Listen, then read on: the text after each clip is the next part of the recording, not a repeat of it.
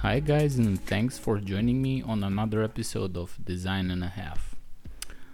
Today, we're going to talk a little bit about constraints. And when I'm saying constraints, I'm not necessarily only referring to design constraints, but I'm just going to refer to constraints as a whole because constraints don't necessarily apply to design. They apply on a global scale to absolutely all projects. So you have all of the projects that you are working with in general will have constraints. Either we're talking about business constraints, either we're talking about technological constraints, or whatever other type of constraint that there may be. Basically, constraints sort of give you a box around what you are building, so that whatever it is that you are building fits into several requirements that are coming in from different sources.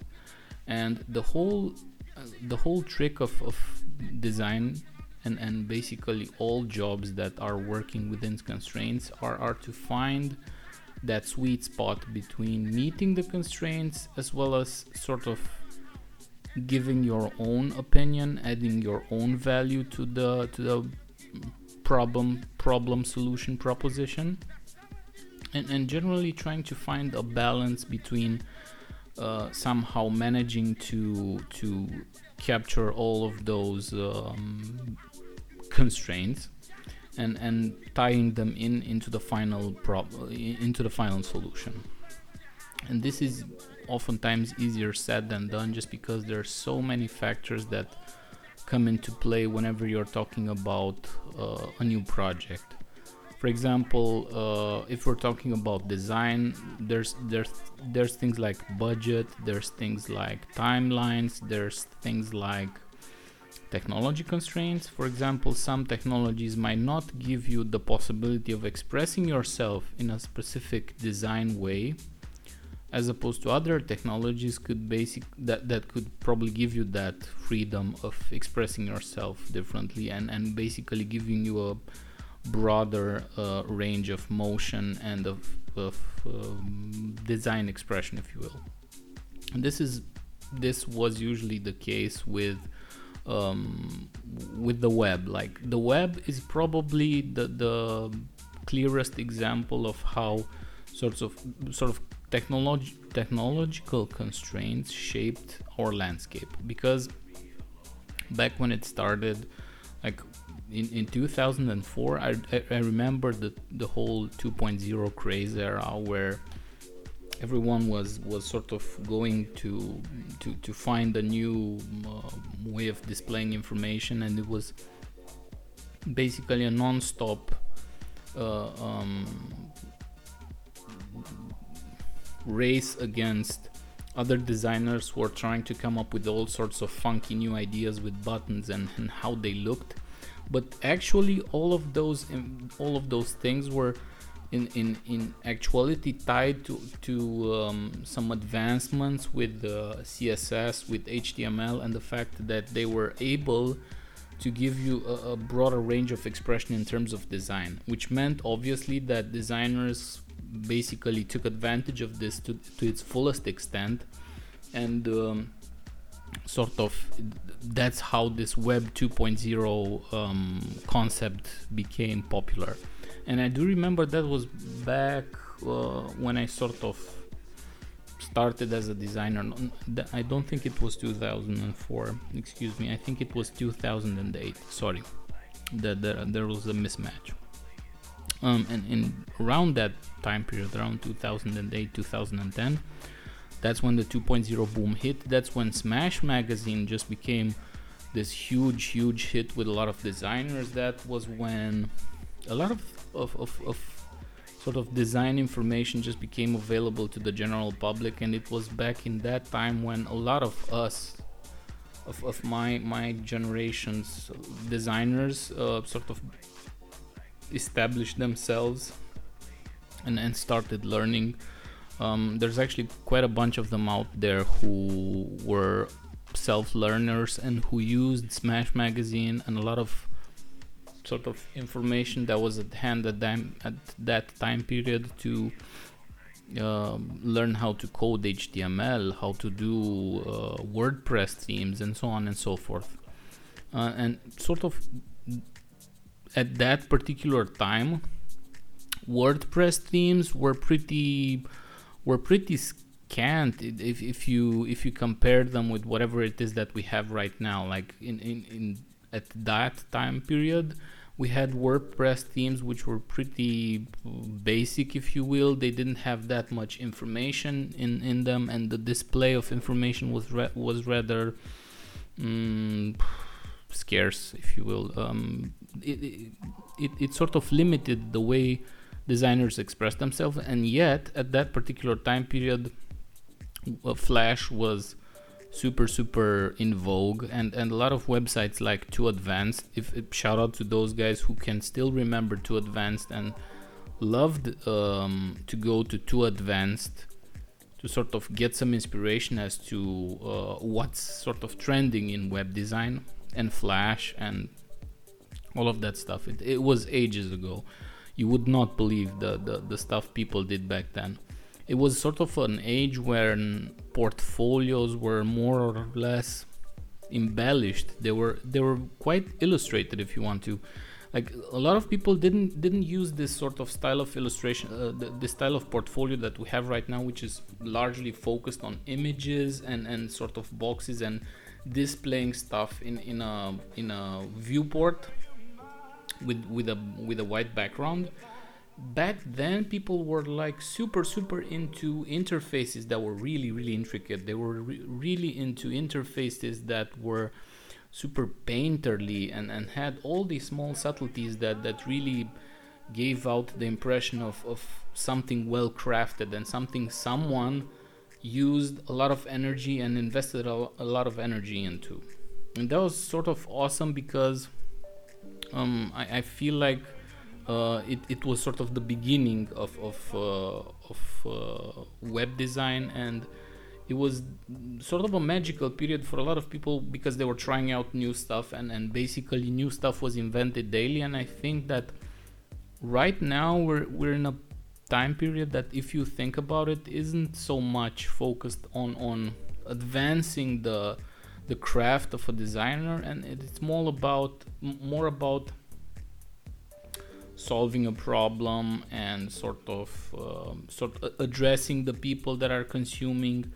But the thing is that consumers, oddly enough, have become less and less, just because basically what happens is when you have a lot of people, you also have a lot of noise that's being produced in the background. And the challenges with today's designers is to basically sort of find new ways of addressing those people directly without all of the background noise, and sort of trying to push or keep the whole background noise apart, so you can focus just on the content that's really important for you.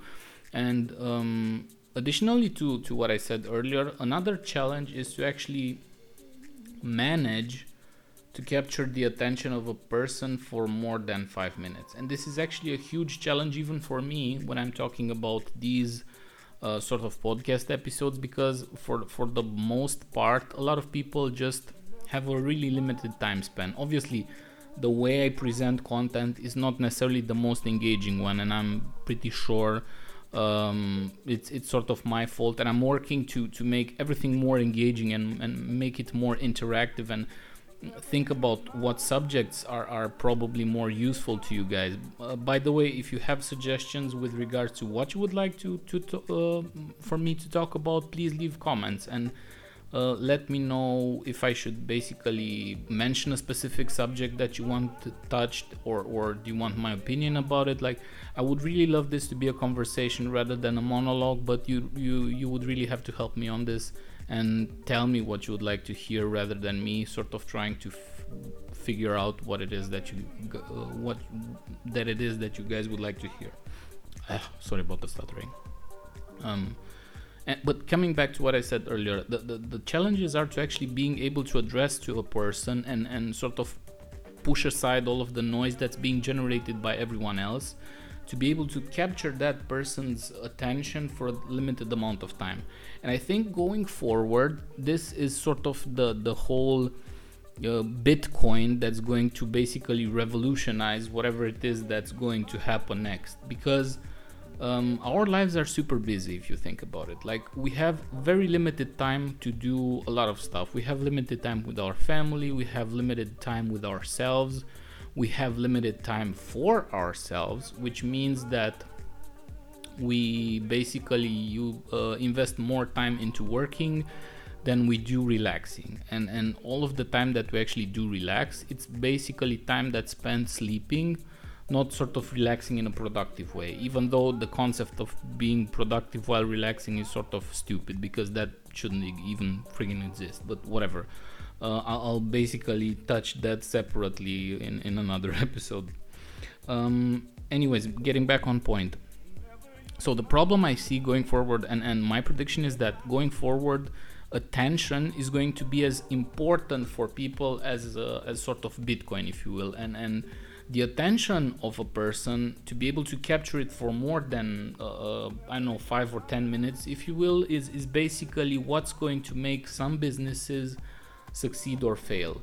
And I think this is actually why the fact that we are so sort of captured and enslaved into this digital world, it's full of rabbit holes, and there's a lot of places that basically your mind can go down and wander, and you won't even notice whenever like 10 or 20 minutes have passed just by you watching some video on YouTube and so on, which is why I think a lot of people sort of gave up on following their dreams, gave up on doing something specific in their free time, just because they got captured in this whole mire of consuming content. And in a way, what I'm trying to do is be different than the trends that I've seen online, just because I don't want to encourage people to consume my content mindlessly, but sort of intentionally, and decide what chunks they are sort of interested in, rather than just talking about bullshit for hours on end. And I think that would not provide them with so much value as just like trying to focus in on a specific subject and making a decision on what they should be viewing. Besides, all of these videos and are organized in a way that's sort of logical, and I think that also helps you sort of find them easier, and at the same time sort of theme around what you would like to hear, and basically create a playlist. But getting back on track, constraints, I think, and especially technological constraints are super important, especially when we're talking about design. And I think a lot of designers sort of miss this point, and especially nowadays, because I've seen a lot of designers and product people sort of get oriented towards design that looks really pretty, that looks really dribbly, and is really tasty, and has a lot of juicy fucking shadows and all of that stuff. Like, it's nice to have that stuff, but at the same time, I think people are way too absorbed of sort of making something that looks beautiful and sort of shows everyone, oh my god, look at what skill I have, look at all the stuff that I can give you and show you, and so on. And to some extent, I do understand that stuff. I do understand their optic and their mindset, but I think it's sort of quite limited in scope, and at the same time, it doesn't show maturity in terms of a profession, because professionals usually don't think so much about, or basically don't care as much about how other people judge them based on what they do, as much as they care about fixing what they intended to do in the first place, and sort of what they set out to do in the first place. Which means that I, as a designer, care more about solving the problem right now than I care about how that problem got solved, just because I'm not as focused on the delivery method of said design, rather than on the end result. because it's sort of my personal belief that design should be functional, should be focused on the problem, and it should be focused on giving you a solution rather than just sort of giving you a solution in a different way. And basically the delivery should be the main differentiating factor between other products. And I think this is, if you think about it, this is sort of a larger discussion to be had, whether or not products that have visual differentiators without functional differentiators are better or worse, and what is the value that they bring for a specific user. Because my personal opinion is that if two products look the same, not look the same, sort of, if two products look differently but they have the same functionality, as long as the user experience is similar to each one of them, I think none of them or the one of the competing products cannot make a stronger argument against the other one, and so forth, just because the differentiating factor is not sort of big enough to make a good case for itself by itself, to be able to convince the person that is looking at the product, dude, I want to buy this stuff. I don't think it's possible, and I think it's not good enough. This stuff has functioned up to a point, back when applications were still in an infancy stage, back when the whole application marketplace was in an infancy stage, and when development was still in its initial phases. But right now, when we're talking about people who have already set some expectations from the applications they consume and use, I think you can no longer have and justify just doing a great UI without innovating from other points of view as well, like functionality, something which makes your application stand out from that perspective, not the visual side only.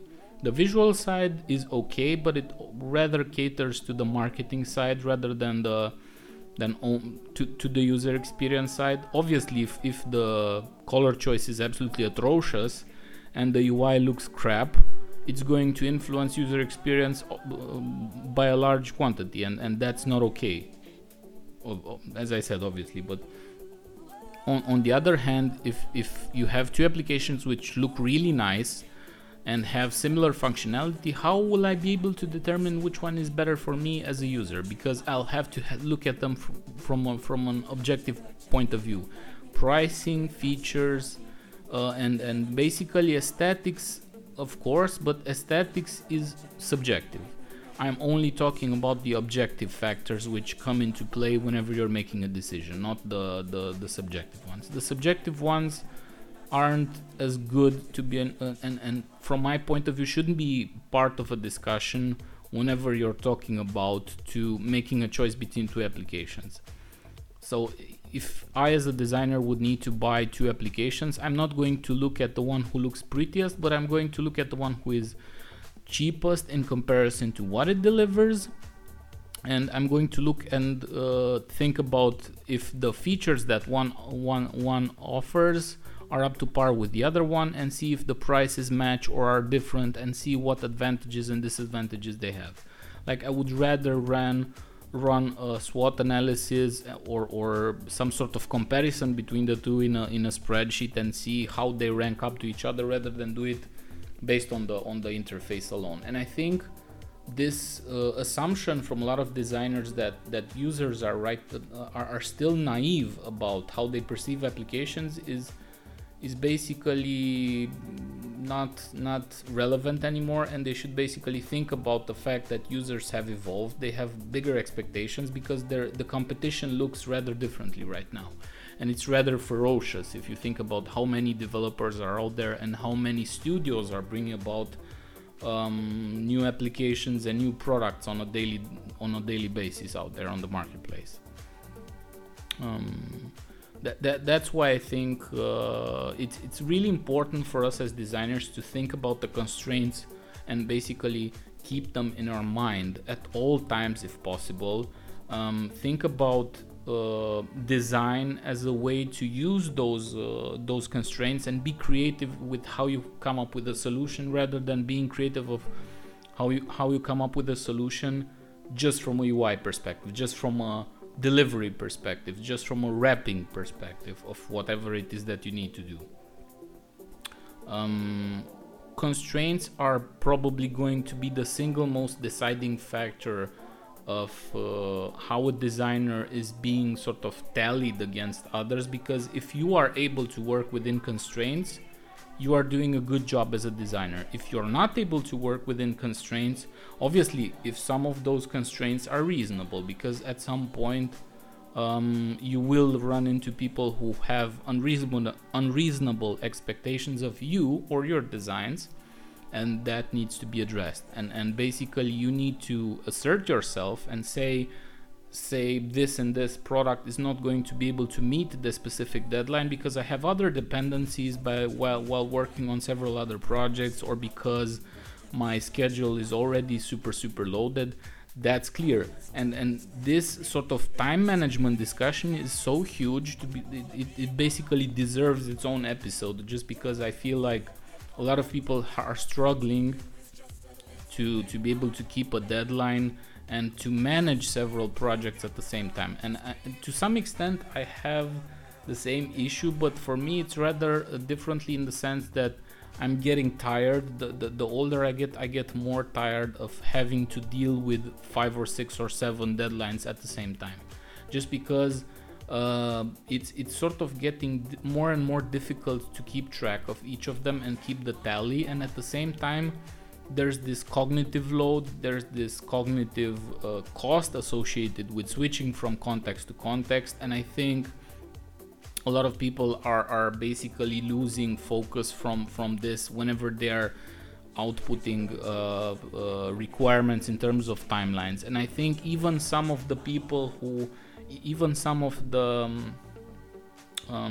design managers rarely think about the loads of their people, just because they believe that it's basically a designer's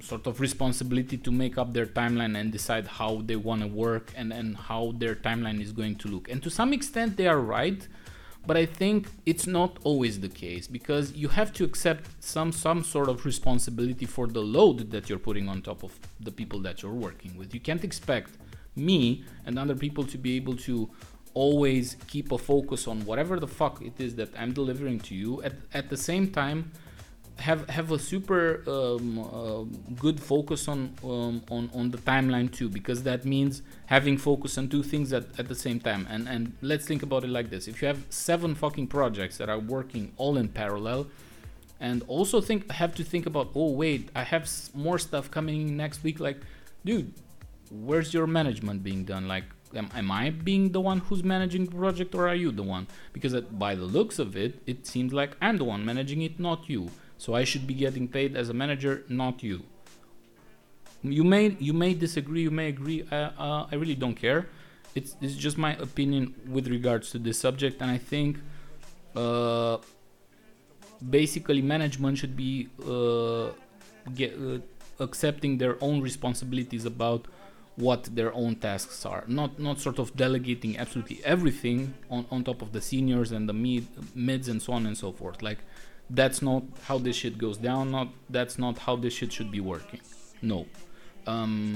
We should all accept our own responsibilities for whatever that we have to be doing. And us as a senior, and we seniors in general, have to accept responsibility for the role of execution, but not necessarily for the role of management, because that's not necessarily stipulated into our contracts. Obviously, if you have a contract that stipulates that's different discussion altogether. But in most cases, people don't expect seniors to be able to manage the projects themselves, except in special situations. And I think one thing that I'm seeing more and more lately is the fact that seniors are sort of becoming these substitutes for management, but are basically paid the same as a normal person, like an execution role, and like basically a mid execution role, not necessarily like a senior execution role, which I think is rather shitty. And I think it's something that needs to change in the future, just because people's sort of expectations with regards to what designers and in general, what execution roles have to accept onto themselves has become way too generous and way too big for its own shoes. We need to basically step down and scale down on the expectation lists and sort of match them with the payments that we are getting in terms of compensation, if you will. Okay, guys, that's about it for today's episode. I really hope you liked it, and if you did, please subscribe and share with a friend, maybe even like it. I know if you liked it. Everything is appreciated, and even if you don't do those things, I still appreciate you taking your time to listen to as much as even 5 minutes out of this episode. It's basically out of your own personal time, and I appreciate you dedicating that to watching this podcast and this episode rather than doing something else. It honors me, and I hope I brought you some insight and help you in some way with regards to this. That being said, I wish you have a great evening and see you in the next episode. Bye bye.